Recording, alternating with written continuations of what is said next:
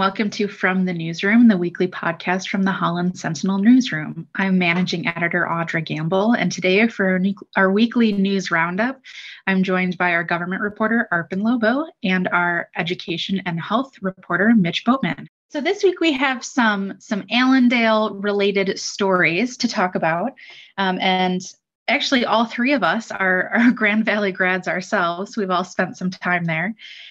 Mitch, you had a really cool, Arpan just did the Laker up thing with his hands for anyone that that was curious.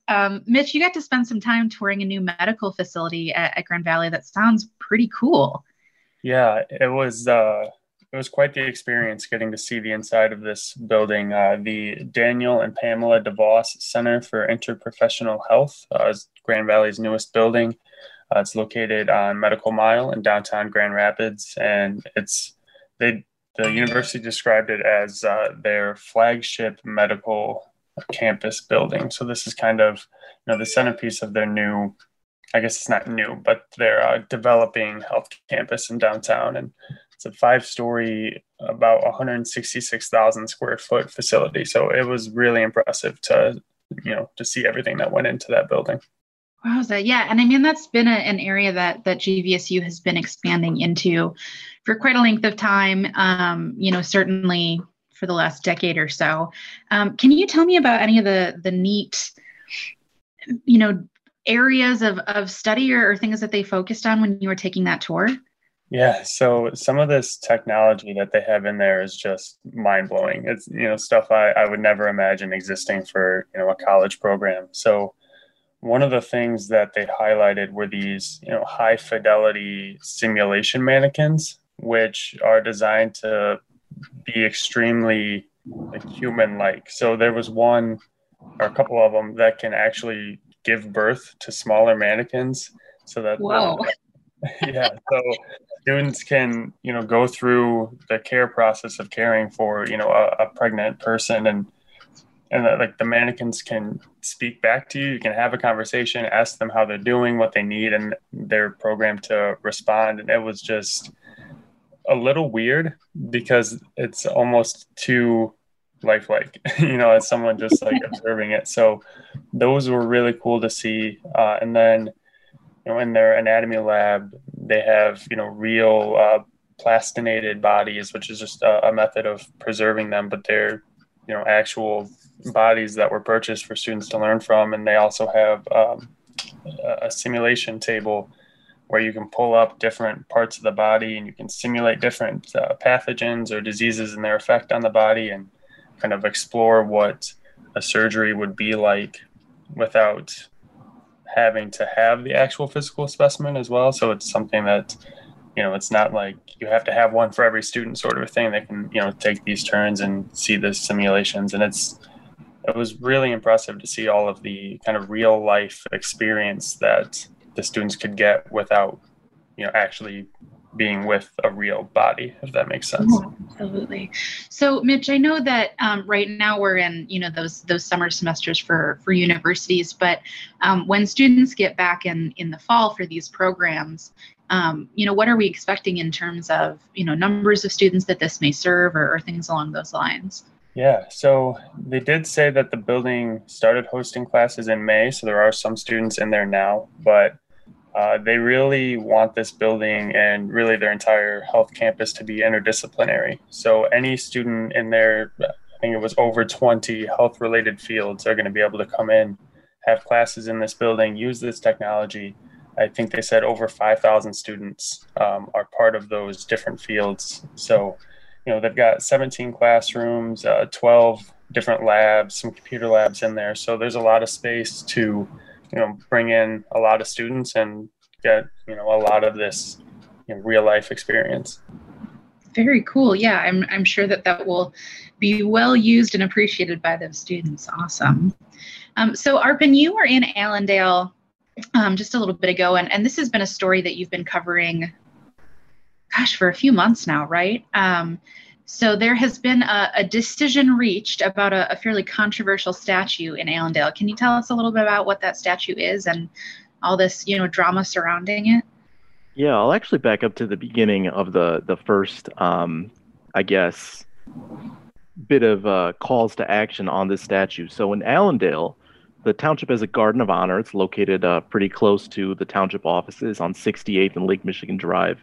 And there are statues commemorating veterans from each of America's major wars. So you have a statue of a World War II soldier in World War I, Vietnam War. There's even a statue, I believe, to commemorate the women who have participated in wars, women veterans, and the ones who maybe weren't members of an army but still, provided service. But the controversial one has been this Civil War statue, and all of the other statues are singular statues of a single soldier or person. But the Civil War statue is a little different, and we've mentioned on this podcast before, but to refresh, it's a Union soldier and also a Confederate soldier standing back to back, and that is supposed to signify the divide in America. And in between them, kneeling beneath them, is a statue of what is supposed to be a freed slave child. It's holding a tablet that says "Freedom to Slaves," and it says it's got the date of. It's supposed to be the date of the Emancipation Proclamation, but it's actually the wrong date. Oh my gosh! Just a little bit of trivia. But last year, in the aftermath of the murder of George Floyd, a black man in Minneapolis who was killed by police, who knelt on his neck for, I think it was more than 9 minutes, there were a lot of protests around racial injustice. And in Allendale, a group known as the Michigan Association of Civil Rights Activists kind of called out this statue of saying, whoa, whoa, whoa, we've got a Confederate soldier, and then we have a black child kneeling underneath him, without volition. And so there was a lot of kind of calls for the statue to come down. So last summer, the township board said, okay, we're not going to take the statue down, but we'll form a committee to form some recommendations that we can, decide what to do off of. And so that committee last month recommended that the Confederate soldier and the freed slave child, basically the entire statue, come down, and they're replaced with 3 Union soldiers, all representing West Michigan, including 2, one to represent black Union soldiers and one to represent Native Union soldiers from Michigan. And on Monday, I was in Allendale when the board ultimately decided to vote on the recommendations. And after more heated public comment, which had become very common throughout these meetings over the past year, the board decided to vote. It was a split decision, 5-2, to keep the statue remaining in the township's Garden of Honor and also repair some of the damage that had taken place or been inflicted on the statue, some vandalism. There's a photo, and we ran it in our stories. I took it, I think, in January. The nose is chipped off. There's like a crack in the chin of the Confederate soldier. There have been other things like, people have tarred and feathered it in an act of symbolism. People have hung signs around the Confederate soldier with the sign "traitor." So it's drawn a lot of vitriol, but ultimately the board decided to keep it in place. And there wasn't a full consensus around the board. The 2 members who voted against keeping the statue as it is, they wanted to move it to the township's historical museum, which is located in a house like right across the street from the Garden of Honor. But that motion ultimately failed. And so now, after a year of controversy and calls from people to take the statue down, it looks like it's going to stay. Arpan, what was the reaction from the civil liberties group that had been fighting to remove the statue when that decision was reached? I think it was a lot of during public comment. A lot of folks came up and just kind of expressed their disappointment.